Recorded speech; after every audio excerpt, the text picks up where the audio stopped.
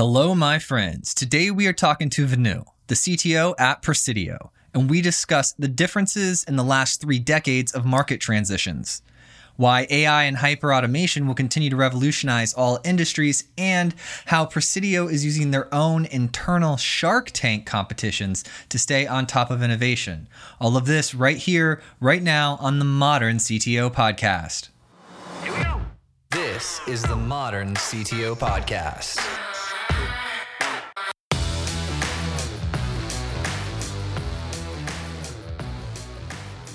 Hello. Hey, good afternoon. How are you, my friend? I'm doing great. How are you? Good. Are you ready to make a podcast? Yes, I'm looking forward to it. We're doing it. We're recording. We're just going to hang out and talk. Is that cool? Fantastic. Yeah, absolutely. All right. So I was reading like all about your background and I love it, right? You've got so much experience in so many different areas. But one of the things that was actually like on our mind today here at the company was go-to-market strategy. And I noticed that that's like one of the things that you do. You deal with go-to-market technology strategy. Now, like I don't expect like you to have like the perfect insights for us being a small, we're under 15 people. But I was just curious from your perspective, like at Presidio, like what does a go-to-market strategy look like? Yeah, that's a great question, Joel. So from our perspective, go-to-market strategy is how do we actually take a lot of the technology noise that's out there, right? And if you look at the terminologies that are being used heavily today, it's digital transformation, it's cloud, it's security, it's workforce transformation, and all of that have so much of noise and so many different vendors there.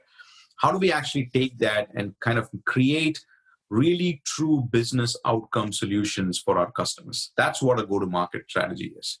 So we've got all this technology evolutions going on, all these market transitions going on.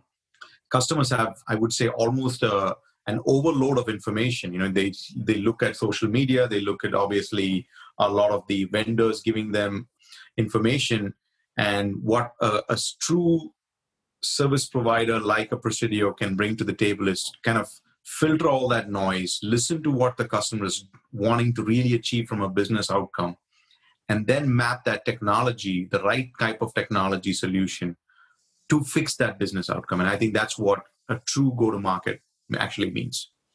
Yeah, so as the market's moving, because so you have like your first product, let's say like an earlier company, you've got your first product, you have your customer base, but then you notice the market's kind of moving. So you're just constantly in this process of understanding their needs, building and launching products. Is that how it goes? Okay. Yeah. So, again, one of the things that we do and we pride ourselves is if you think about, let's take cloud, for example, right? You've got Amazon Web Services, you've got Microsoft, you've got Google, you've got Alibaba, you've got Baidu, you've got a whole bunch of cloud providers. You look at security, there are over 500 different vendors for security. How does a customer actually take that information and then say, all right, what is the right solution with the right mix of vendors for my particular business outcome? And that business outcome, to your point, it keeps changing. There might be a requirement to move to a hybrid cloud environment. There might be a requirement to move a multi-cloud environment. It could be as SaaS as an offering. It could be X as an offering. How do they actually tie all that together? And I think it's a constantly evolving thing. And the way we keep ourselves updated on that is, we constantly listen to our customers. One of the best pieces of advice I got early in my career is always listen to your customer. Keep your customers really close. So we've been blessed with, obviously almost close to 7,000 customers. We've got a good subset of customers that we constantly go. We talk to them about their requirements. We showcase our solution offerings, our technology product offerings, and we say, hey, here's something that we are doing with cloud, or here's something we are doing with workforce transformation. They give us input and feedback. They're more than happy to be one of our early launch customers in some of these cases. So that constant evolution is truly what defines a go-to-market. So like right now, because of the size of our company and we're all so close, we have the team and we're starting to see, who has an affinity for, running these experiments and figuring these things out and then deploying them and so on. But when you get to such a large organization with so many customers, are are you still doing that the entire time as the executive leader? And do you also like build teams that learn how to do that? Like, how do you Yeah. expand that out? Yeah. I usually say that I'm the dumbest guy in the room. So I've been blessed with a really strong team.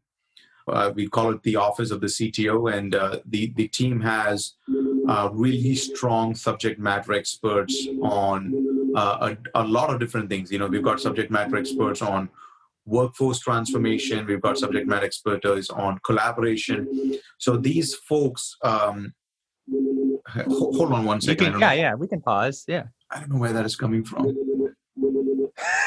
These are my favorite parts, by the way. So if you go to the Mac, you have the option of just say, do not disturb, and just leave it at that. It's on the Yeah, but it notification. turns off. Yeah. It does it? I don't know. Yeah, it'll turn off after, I promise you. Well, okay, so let me back up. When I was playing with it 8 months ago, it would just turn off. Same on your phone, like after a couple hours or 12, however many hours, the do not disturb will just come off.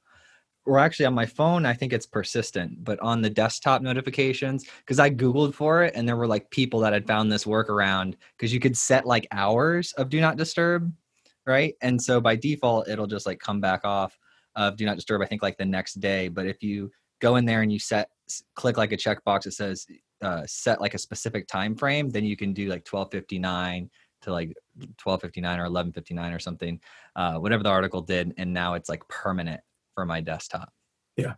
Well, I'm going to try it out. We'll see how it shapes up. But going back to your original question, so like I said, we have a really strong team that is responsible. We've got subject matter experts. If you look at the Presidio organization, Joel, we've got about 1,600 engineers. That's a huge team, and we've got subject matter experts from everything from collaboration, security, cloud, managed services, even some of the emerging technologies like IoT, 5G, artificial intelligence, and machine learning. So we've got a really good team, and this team constantly keeps an update on what's going on our customers, what's going on with the market industry, and obviously talking to the gardeners and the foresters of the world as well. So that's how we are able to craft some of these and keep constantly being able to educate our customers on these different solutions and different vendors out there. Nice. And how do you how are like today? I know things have been changing because the world's just constantly changing. But as of today, like how are you spending your time? Like what's like the one thing that you spend the most time on? Again, a lot of time in front of our customers, and I'll explain why. So if you really break this apart, and we've got the global pandemic and obviously things like that, but even right before the global pandemic hit, I actually consider this as the third decade of market transition. So we went from the first decade which was more of a client server decade where everything was centralized. You had users, applications, data all centralized within a data center. Users were all within a building and an office location. That was kind of the 2000 to 2008-9 timeframe. And then you had the financial crisis, and then you get into the second decade, which is, users were still centralized. You had some remote office users, but predominantly most of the people used to go to work at a particular location. And then apps and data were getting a little bit more distributed because you had the onset of cloud. So applications were being created outside and data was being created outside, but predominantly users were still on-prem, for lack of better words. What has happened in this third decade is especially accelerated now due to COVID, is the fact that you've now moved to this third decade where users, applications, and data are all over the place. You have data, users working from home, you have users working in an office, you have applications in the cloud, you have applications on-prem, you have applications with a SaaS provider, you have data being created at home, you have data being created in an office and a public cloud, personal cloud. So they're actually entering into what I would call as this third decade of edge and hybrid cloud architecture. It's users, applications, data being completely distributed. It's a really exciting time because, when you look at obviously there's a lot of stuff going on with the global pandemic, but from a technology perspective, what we've seen is whenever you have these market inflections, it leads to new innovations. There's always going to be the next Amazon, the next Nutanix, the next Rubrix, the next Palo Alto Networks. There's always going to be that new innovative vendor that comes in. So these days, that's what I'm really focused on. Is I'm listening to our customers of what they are going through in terms of their priorities. They want to be more secure. They're nervous because now you've got a whole section of people working from home. You've got essentially a mismatch or a mix, not a mismatch, a mix of corporate traffic that actually intermingles with somebody watching Netflix at home, with your kids playing video games. And people are worried. They're like, hey, look, we've got all this traffic mixing up at home that is then getting into the corporate network. How do we actually secure that? How do we prioritize corporate traffic, like a Zoom traffic, over somebody watching Netflix or somebody playing a video game? How do we do that? So secure and prioritize traffic. Most customers I talk to, they're like, look, we're not bringing our workforce back entirely. There's always going to be that 20 to 30% that are now going to work from home, because we've shown that this model works. So there's a part of that saying, okay, how do we actually cut costs and reduce office infrastructure space? Then there's the customers who want to see how they can take automation to a whole new level. Things like robotic process automation, because they realize that they have to do more with less. And when you have to do more with less, now you're talking about robots, and manual processes being done by humans are actually being now taken over by bots and robots that can actually automate a lot of these tasks. So there's a lot of these new, what I would call it, and I just shared kind of 3 things with you, but in my mind there's a lot more. And there's this whole requirement, about 6 to 10 different requirements that are coming up because of the market transitions, because of the global pandemic. And what our customers are telling us is we got all these business requirements that we know can be solved by technology. And Presidio come in and help us solve these problems with technology. And so that's a great opportunity in my mind for us, for our team, to really innovate. And that's what I'm spending a lot more of my time right now. Yeah. Well, shout out to the company. Very, very bright person. I'm excited to I want to talk to you about so many different things. So the next 10 years you were just describing as these items are sort of like lining up to help predict this next decade, right? Yeah.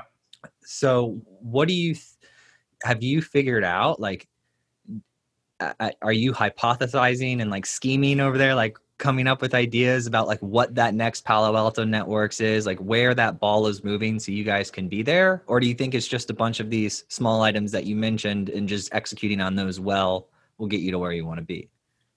I think it's a combination. I honestly believe that we as a company have to look at the market and then decide, okay, what are some of the exciting vendors that are coming out there? And look at what is the next Palo Alto, or look at what is the next Amazon.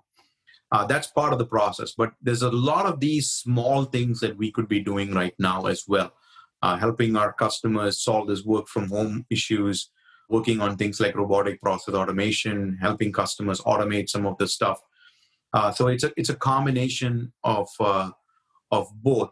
There are obviously some really exciting vendors that are out there on the robotic process automation front. It's UiPath is a great new vendor that's coming out that we are really getting close to.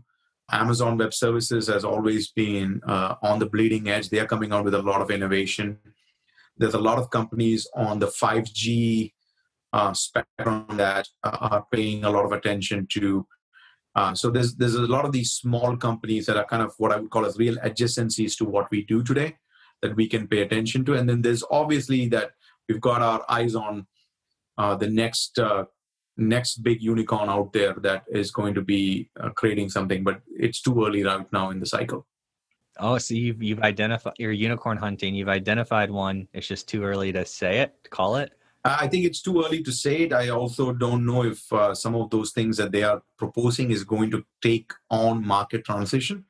I think, or market traction, if for lack of a better word. So I do see them eventually progressing and getting to that critical mass, but I think it's too early right now to say, okay, these are the ones that are going to make a huge impact. Like UiPath is one that I would say, yes, absolutely. That is one that is going to be out there, be really, really relevant, because they check a lot of these boxes, Joel. They check the box about doing a lot of automation. They check the box about cost savings for customers.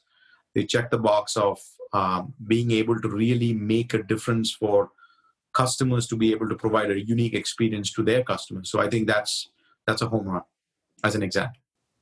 So how are these, like, how do your customers find you? Like, I know you've probably got like different products in different ways, but what's the most common path?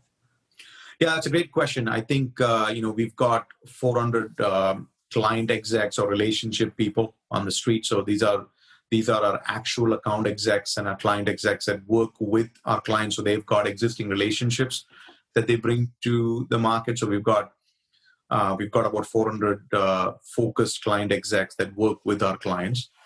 We also get brought in a lot by our vendor partners, like a Cisco, like a Palo Alto, like an Amazon Web Services. When they get an inbound call from their customer, they say, hey, let me bring you to Presidio. And then, we also have our own marketing and demand gen activity as the third leg of the stool that allows us to go in and do a lot more marketing and demand gen. Like, this is one of the examples of, like what we're doing right now is an example of getting the word out on who Presidio is and what can Presidio do.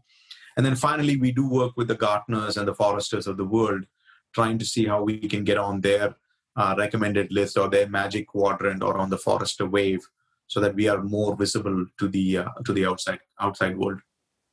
Nice. Yeah, because that marketing piece, that visibility piece is like absolutely critical. Yeah. That's why we try to, like, when we do the guest planning and all of that for the show, we look for like very interesting people that are at companies that we like and like their culture and who they are and what they're trying to do in the world, so that we can help amplify the word as much as possible.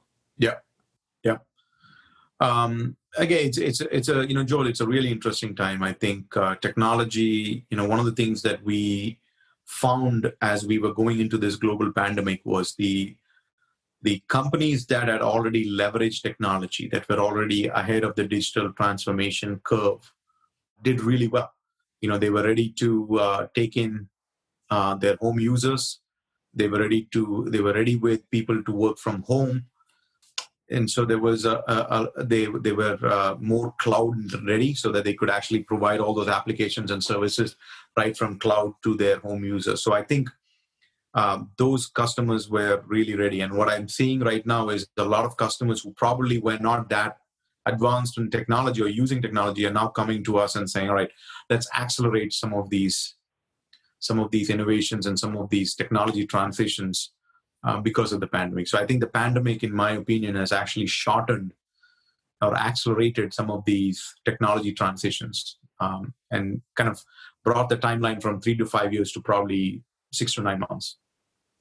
Yeah, and it makes sense with how humans work, because people typically hate changes, like in routine, and they like the same behavior patterns, which I'm sure like evolutionarily is useful.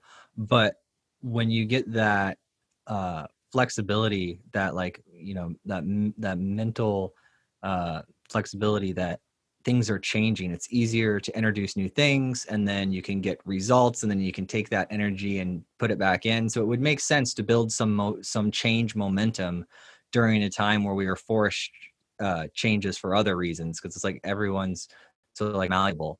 Yeah. So, all right, for you as a person, let's get like human here. Like, what do you like to geek out about?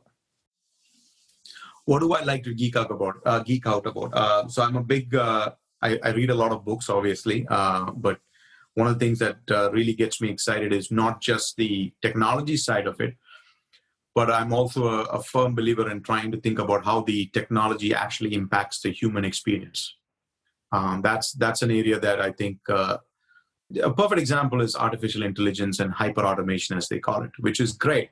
But in the sense on, okay, how is that actually impacting people? How is it actually impacting employees? Because if you really sit and think about it, there's obviously that concern of, are we trying to eliminate jobs? And the way I look at it is we're not really trying to eliminate jobs. I think what we're trying to do is we're trying to move people, upskill them a little bit. So that's a very interesting topic that I've been focusing a lot on right now. A lot of people who are not in the technology field really don't understand the power of where we are as it relates to artificial intelligence and hyper automation and machine learning. There's the human to machine interaction. There's then the machine to machine interaction, which if you really sit and think about it, is getting more and more prevalent right now. Like, why do people buy a Tesla? It's not because they've got the best engine. It's a software defined car. That's what it is at the end of the day. And that experience is great. And if you test drove a Tesla and if you look at what the autopilot and even the self-driving capability can do, it is really, really scary. Right. And AI is far more accurate and it doesn't take on the human biases. So I think that's a really interesting field that I'm geeking out right now to answer your question. So I think AI, machine learning, and what the impact is on the human experience is something that is that's really, really keeping me up at night. Just on the education front of it. Yeah, a lot of the new Model Ys started showing up like all this past 2 weeks in my location. Yep. And it's just they all have like their temporary tags, like they were just delivered, and everyone's out driving them. And I haven't pulled the trigger yet. Like I keep saying it, I'm gonna get the Tesla. I'm gonna get the Tesla, but I don't know exactly what it is. Well, the first part of it was like I didn't know if I like was okay with the idea of spending like $85,000 on a vehicle, right? Just because I'm like financial. I like to see a lot of money in my retirement account. Yeah. More than a car. But at the same then I'm like, every time I'm at the gas station, I'm like, so I feel like I'm gonna pull the trigger. The Model Ys look pretty cool. Do you have one? No, I don't. I did test drive one, and it was an experience to say the least. So that was, and I actually wanted to test drive it just to see the difference between, because if you think about it, there's a lot of automation coming in regular gas-powered cars, right? If you think about it, every car today has the integration with Apple Play. It's got the blind spot detector. It's got, what do you call that? Lane deviation, whatever you want to call it. So I want to really see what Tesla was all about, but it's an experience when you step into that car and you're able to see the amount of technology and the amount of intelligence that car is able to do. It's a completely new experience. Oh yeah. So a couple of my business partners had them, and then I went and test drove the X, like I think last year, and it like you just get excited like a little kid when you're driving. It's everything. There's so many things it can do. It's amazing. I can't. One of my excuses for considering like to purchase one is like I just want more money to go to this, because every time Elon Musk gets money, he just creates something cooler and newer that pushes humanity forward. It's like, let's give him more money. Yeah, exactly. And I look at it's a great conversation, right? I mean, if you think about some of the impacts that AI and machine learning and some of this software-defined stuff is coming out, it's really incredible. It's really incredible, and it's really able to take us to that whole new level of that experience, right? I mean, we talk a lot about stuff that's AI and all that stuff, but even human interaction and how AI is able to help us out is. So we have Presidio has a very large contact center business. What that means is we actually help customers build contact centers and call centers so that they can communicate with their customer. And the amount of AI and artificial intelligence and machine learning coming into that function with natural language processing. So we are able to, detect just in human to human interaction. You call and the agent picks up the phone, and very quickly using natural language processing, Joel, you're able to find out what the mood is of the caller who just called. Is he angry? Is he agitated? And even before the guy gets on the call, guy or girl gets on the call, using voice biometrics, you're able to quickly identify who this person is. You're able to identify who this person is. You're able to understand the mood. You're able to quickly go through and scan and see how many times this person has called.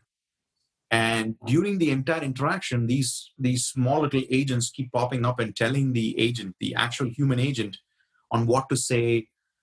Hey, slow down your language. Maybe repeat it again. I don't think the user understood. And one of the things that really struck me was it's also able to help you resolve the conflict. It's able to say, hey, by the way, this guy is calling because he's really irritated about the $25 baggage fee. And if you just refund the $25 baggage fee, I think the call is going to end. It's able to give you that AI information. And exactly in that fashion, the agent says, Mr. So-and-so, would you like us to refund your $25 baggage fee? And boom, you could see a change in his voice and the call is ended much more quickly. So it's a very, very interesting time if you really think about what technology can do to help your customers. Even during even during COVID, we actually were working with a lot of city and state agencies, standing up these massive call centers so that they can work with their customers.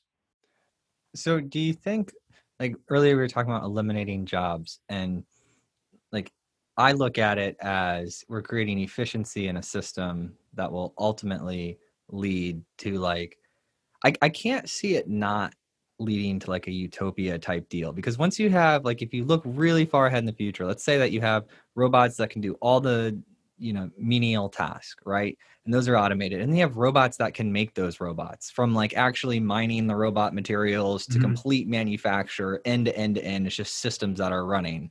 And then, everything is automated, right? Then it kind of just like frees up humans to have human pursuits. And so when I think about it, I'm like, I don't really know that this is eliminating jobs. I mean, it technically is like eliminating, automating jobs, but that doesn't, I don't really know how to reconcile that in my head. What are your thoughts on that? Yeah, that's a great question. So I look at it and say automation has always been around, right? If you go back in time to the Industrial Revolution, that was automation, right? And if you sit and think about it, because at the end of the day, when I look at humans, you actually have the ability to do two things. You have the physical ability, and then you have the call it the intelligence ability. So the Industrial Revolution, in my mind, was automating a lot of the physical tasks that we were doing. That's what machines did. They came in and used to do a lot of manual labor, and those manual labor got automated by machines. That was the Industrial Revolution. I think this revolution is more about automating some of those intelligence aspects of it.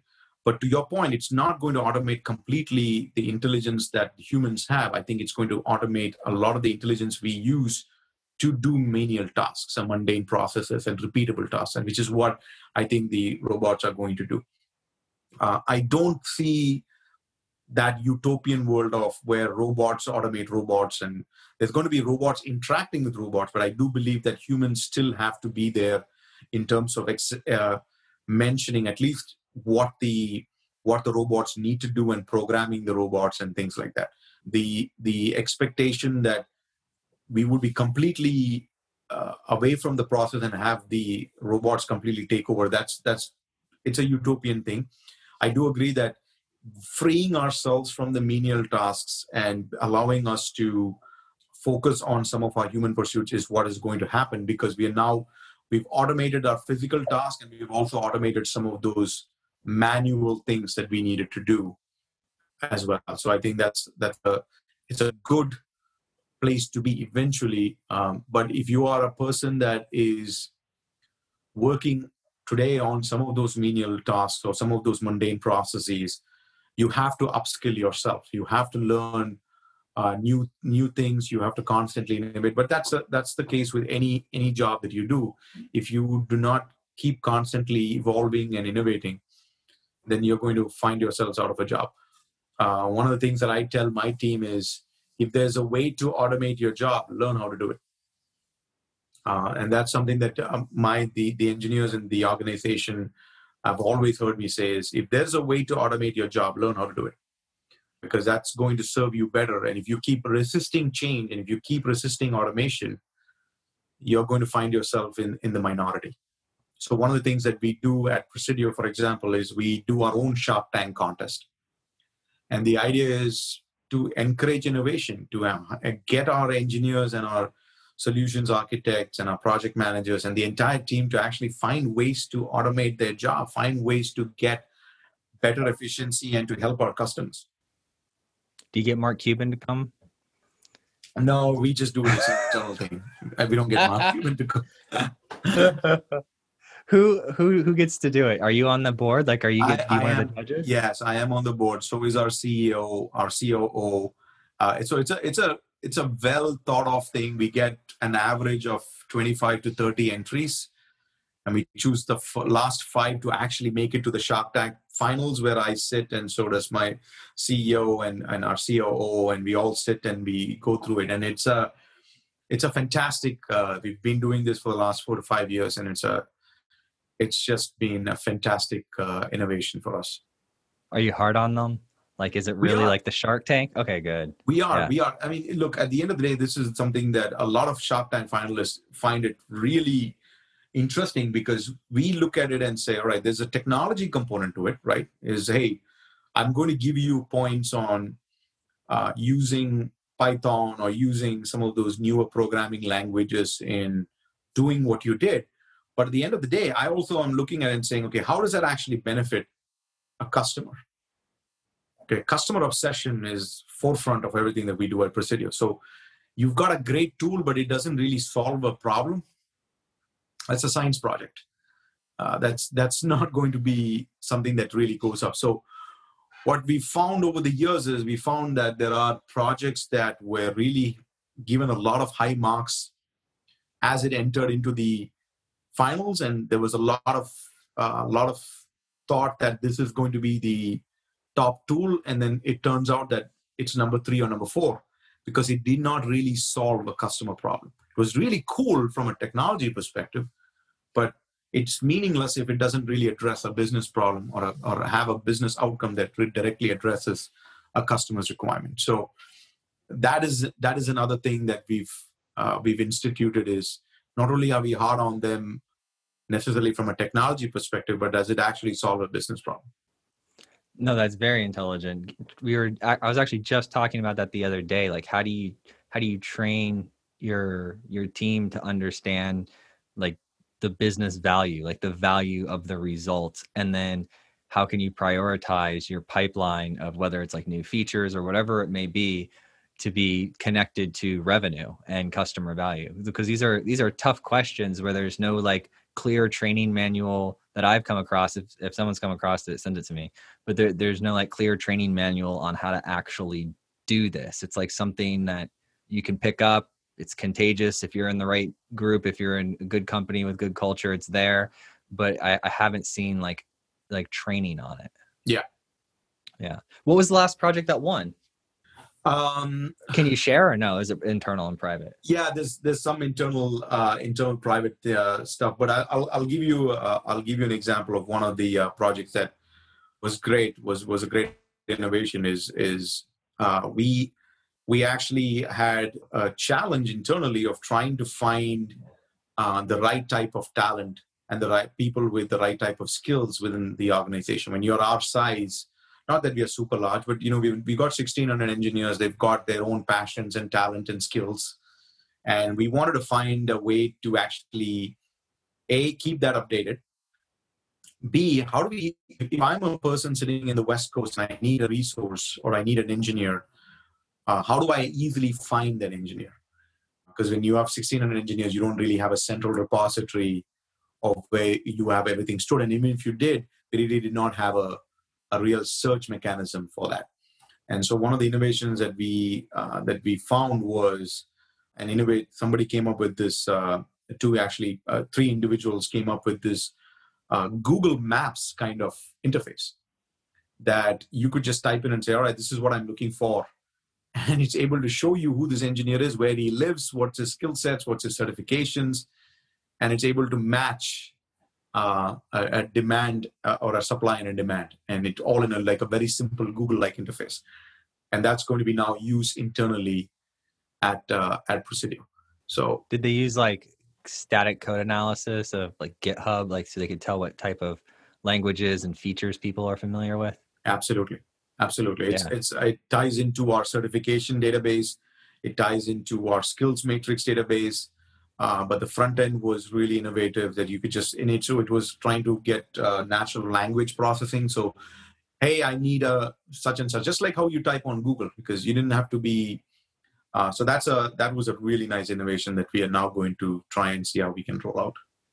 Oh, are you going to spin that out as like a product other people can buy?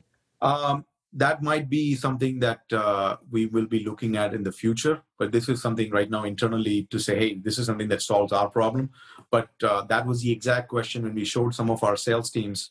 That was the exact question that they asked us: is, hey, can you roll this out?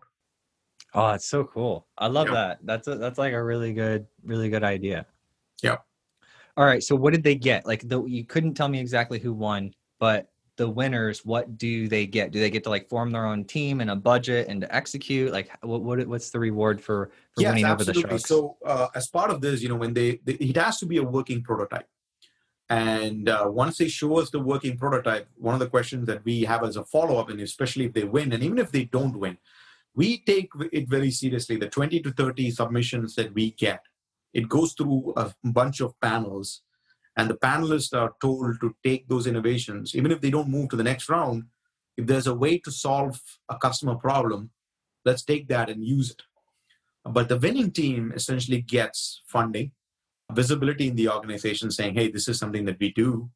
And is it they're able to form teams, and we're able to allow them to go and innovate and actually build on that project. So one of the projects that was the winner 2 years ago is something that was a script. It was actually an automation, not a script. It was an automated tool that we use when our customers, our managed services customers, come to us and say, we've got a problem. This automated tool is able to actually find out what the problem is, and is able to respond to problems much quicker than humans do. It's able to understand what the problem is, and it's able to integrate with our ServiceNow tool, and it's able to tell you, all right, Mr. Customer, we get the problem. Try these solutions first, but we've also got an agent waiting to get engaged with you. So it's kind of a bot that works. And 2 years ago when it won, it was a prototype, and now we've got that completely up and running in our managed services team. Yeah, that is like a technology pattern that has come about in the past 2 years where the bots will offer you some sort of resources while you wait for an agent or before they hand you off to an agent. Everybody kind of does it a little bit differently, some better than others, but I like that. If they were doing it 2 years ago, then you've got like some really bright people that are ahead of the curve. Yeah, yeah. So And I how did think, you get, oh, sorry, go ahead. go ahead. I was going to completely change the topic. So if you, No, go ahead. if you want, Absolutely. oh, okay. I just want to know about like how you got started in tech. I saw that you have some background in physics, but were you young when you knew you loved technology? Was it in college, after school? Like when did you really fall in love with technology? Yeah, so this is this when I was growing up in high school, technology was, it was a passion. I was really good in math and science and stuff like that, but I was not in any form or shape really looking to pursue a career in technology. I was actually wanting to become a doctor, and due to a couple of things, twist of fate, whatever you want to call it, I ended up pursuing a physics degree, which exposed me to a lot of the technology side of things. And then eventually from there, I went to do my engineering in computers and electronics, which completely transformed what I thought about technology. But coming out of engineering, it was during the dot-com, or actually the Y2K boom, if I think about it now. It was during the more of the Y2K side of things. And a lot of people really pursued, those Y2K type projects. And I actually decided that, well, the crowd seems to going towards that direction. I might as well go towards the other direction. And I had the opportunity to really build and be part of India's first internet service provider, which kind of really got me exposed to networking and security. And that was kind of my first foray into the world of technology. And then you were from there, hooked. and I was hooked. From there on, Yeah. I could see the power of networking back then. If you think about the early 2000s or late 90s, was a real great spot to be, because the internet was really starting to come up. Companies like Cisco was really slowly starting to become really prevalent. I think at 2001 or 2000, Cisco was the most valuable company. So we were, I was really hooked on to Cisco. I was really hooked on to networking different things. The fact that you could actually sit here and connect something miles, thousands of miles away and be able to make it work was something that was really fascinating. Obviously, things like email, then the www, the World Wide Web, and the ability for you to get those information just was, the potential back then. If somebody were to tell you the amount of innovation that could come in the last 10 years, in terms of being able to access any information you need from anywhere in the world using any device, the fact that you could rent out servers and compute space and storage out on the web with Amazon Web Services or Azure, just mind-boggling in terms of how much technology was going there. So, as a fresh engineering graduate in the late 90s, this was in the early 2000s. This was something that really fascinated me, and I got hooked onto technology. And then ever since then, it's always been, I look at technology and say, all right, this is something that is now all pervasive. It used to be that technology was, Joel, if you think about it, was a business enabler, right? It used to help you do business. It was, hey, I could do printing, I could do emails, I could do voice. But in the late 2010s, or in the second decade of innovation, technology truly became not only a business enabler, but actually a business driver. Right now, you've got CIOs who are not looking at enabling business. You're actually CIOs are now being asked to drive business, create new revenue streams. So using technology, like using mobile apps and innovating. So it's been a fantastic ride. If you think about how technology was, hey, can you help us get an email system up and running, to now saying, can you use technology to drive a completely new business line of revenue and a new line of business, make us competitive, get us attracting those millennial customers that are coming out. That's new. That's what digital transformation is all about. And I think it's a fascinating ride. And I think technology, especially with what we are thinking, what we're looking at with AI, machine learning, hyper automation, I think it's got a long way to go, and it's really exciting to be in this business.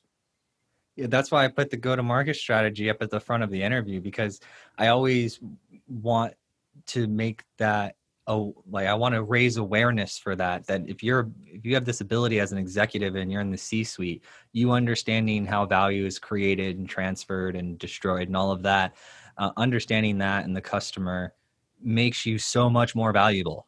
Yeah, like it makes you infinitely more valuable than someone who's just really good at organizing engineers, which is who I was for a long time. I was just good at organizing engineers together, and that was great. But then I saw this other thing, like, if you have the power to generate revenue, you can do anything you want. And that's, the foray in like entrepreneurship. And so kind of like blending all of those things, when I saw that you had go-to-market strategy experience, I'm like, okay, I want to figure out what it looks like from your level.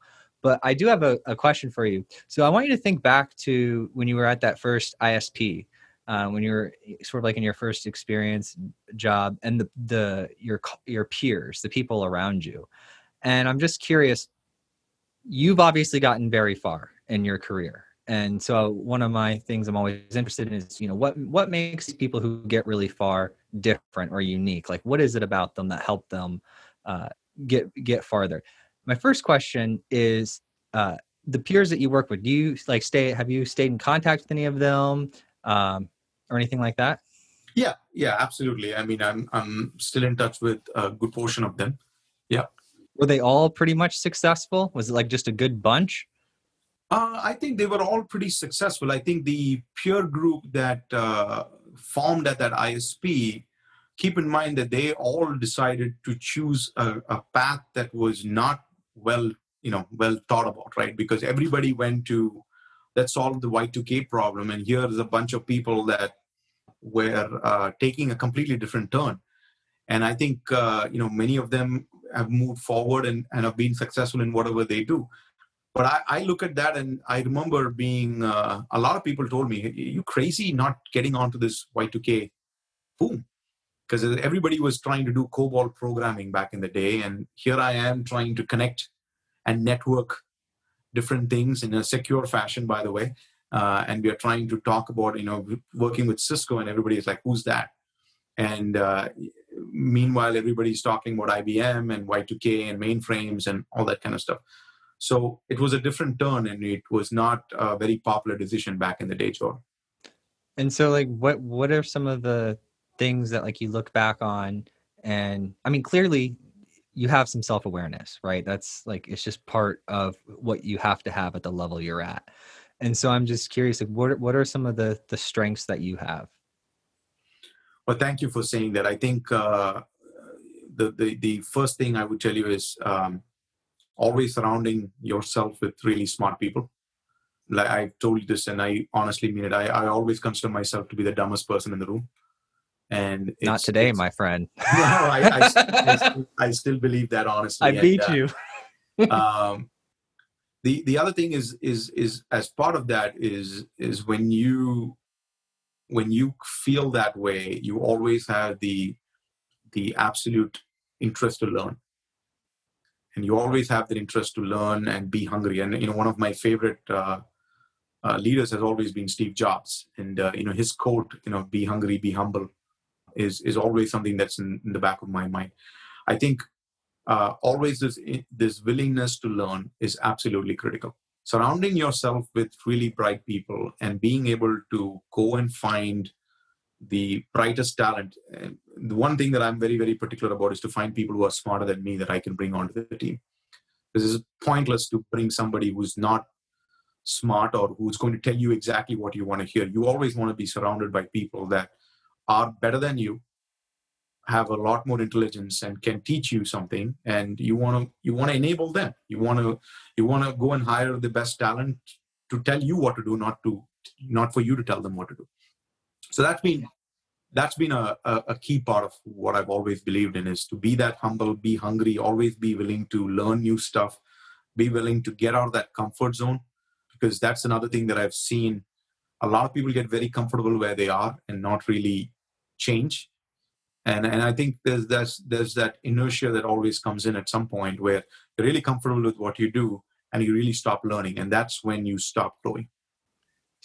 Preach. Yes. 100%.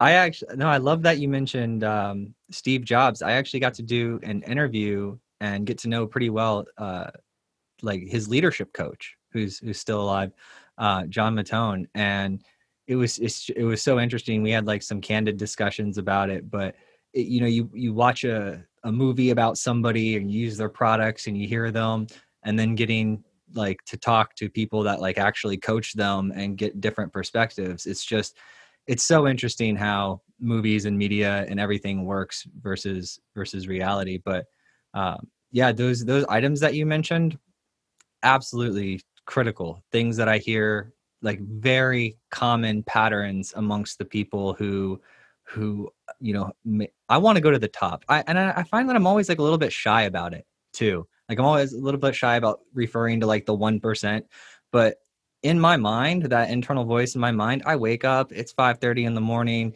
I'm out there grinding, and while everyone else, all my other competitors are sleeping, right, and dreaming, I'm out there building the future. But I definitely like the style and the way that you think. But thank you.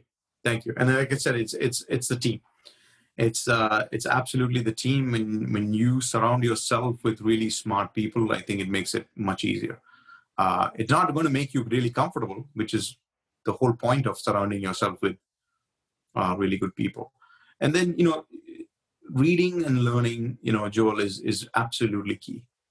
Is absolutely key. It's there's a lot of information out there. I think we are almost at the point of information overload. So there's nothing like picking up a real good book and doing your own analysis and things like that. So yeah, it's absolutely fascinating time right now. You also mentioned earlier being humble, and I didn't want to interrupt you because I was like, oh, I want to talk about that. But one of the things that I've learned about that is it's interesting because what it does is it sets you up for like less pressure, right? Like if you go around and you're the king with all the answers and this, that, and the other, there's it just you this persona or this ego kind of takes on momentum of its own. But if you're constantly surrounded by smart people and you're questioning your own ideas and thinking critically and being open that, hey, I'm going to facilitate this conversation, I don't necessarily have all the answers, that's always that, like that just it's a better tactic. It's almost like the first tactic was I have all the answers and like just complete confidence and like bravado, and then we realized that like everyone will sort of look up to you, and then it just becomes too much because you can't be everywhere, you can't solve everyone's problems, you can't have all the answers. So this strategy of just being humble and being self-aware, it's something that I've specifically seen rise up over the past 20 years, and I like the macro direction in which we're headed, like as a society, as a people. Yeah, but just there's one thing though I would kind of steer you towards is yeah, there's people who look at it as a strategy, and I think that's fine. But I honestly also believe that there are people who truly mean it too, right? That's important. You can't just look at it as a strategy and say I'm just going to say it. You have to truly mean it, and that's another part of that equation as well. And by the way, when you say when we keep talking about the fact that you have to surround yourself with really smart people, there are occasions where you are the one who have to take a decision. Technology is one where there's just so much of stuff that you could do. The perfect example is my emerging solutions business unit. The emerging solutions business unit kind of is that bunch of folks up in the crow's nest looking at where we need to be headed. What are some of the trends that are coming up? They might come to me with a whole bunch of stuff that where we need to make initiatives and investments in. And they might have compelling arguments, but at the end of the day, that is up to you as a leader to make those decisions on where you want to pivot and where you want to make those investments. You might be surrounded by really strong people who have really strong opinion about stuff, but at the end of the day, the decision comes to you to say, okay, is this something that we want to make investment in? So, and I bring that up because I think it's really important that you be humble, but you also have to be in a position to make really unpopular decisions, because at the end of the day, you're surrounded by really strong people with strong opinions and really intelligent and bright people who have a lot of the right ideas and they have the right intentions. But at some point, you have to trust your own gut instinct to say, all right, this is not something that I want to go and make an investment in. And it could be a very unpopular decision.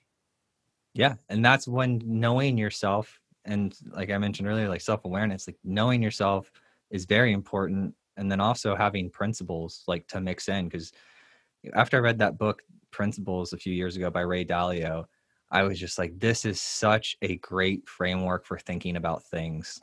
You might be able to see that back there. Yes. Yeah.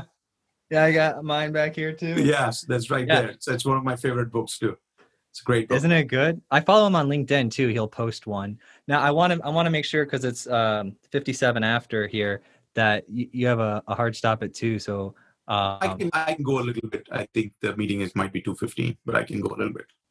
Okay. Yeah. So we were talking about unpopular decisions, being able to make those, having a strength of knowing yourself, being useful. But when you mentioned humble, first of all, I loved it because you saw a different side of it that I didn't see, that there may be a person who is just saying they're humble. Let's give some insight or shed some light on, let's say that there's a person out there who isn't humble, but they're trying to make this change because they want to experiment with this act of being humble, and maybe they're just kind of like, saying it. How could they actually work on that, like in a real way? One of the things that I look at when I'm faced with this is does this guy really walk the talk? Right? Is this? I say guy or girl walk the talk. Is the humility really there? And what I've seen is, I look at what they have actually done, kind of has in their life, and it's a very easy telltale. You would be able to find that out really quickly, because you'll see that usually, if you're really not meaning it, if you're not really walking the talk, your success rate is highly questionable. Secondly, the people that you surround yourself with are not people who are going to be ready to take a bullet for you, for lack of better words. You're not going to have that level of loyalty, because people, it comes out really quickly, Joel. If you're truly not the person that you are and you're just putting on a show, it's going to come out. So my advice to those people is, to really think about and be really truthful to yourself. When you actually say you don't know something, you should actually say you don't know something. And one of the things that I think as I've found to be really awkward is this kind of notion that if you say you don't know something, it's looked upon or it's frowned upon. There's nobody who knows everything.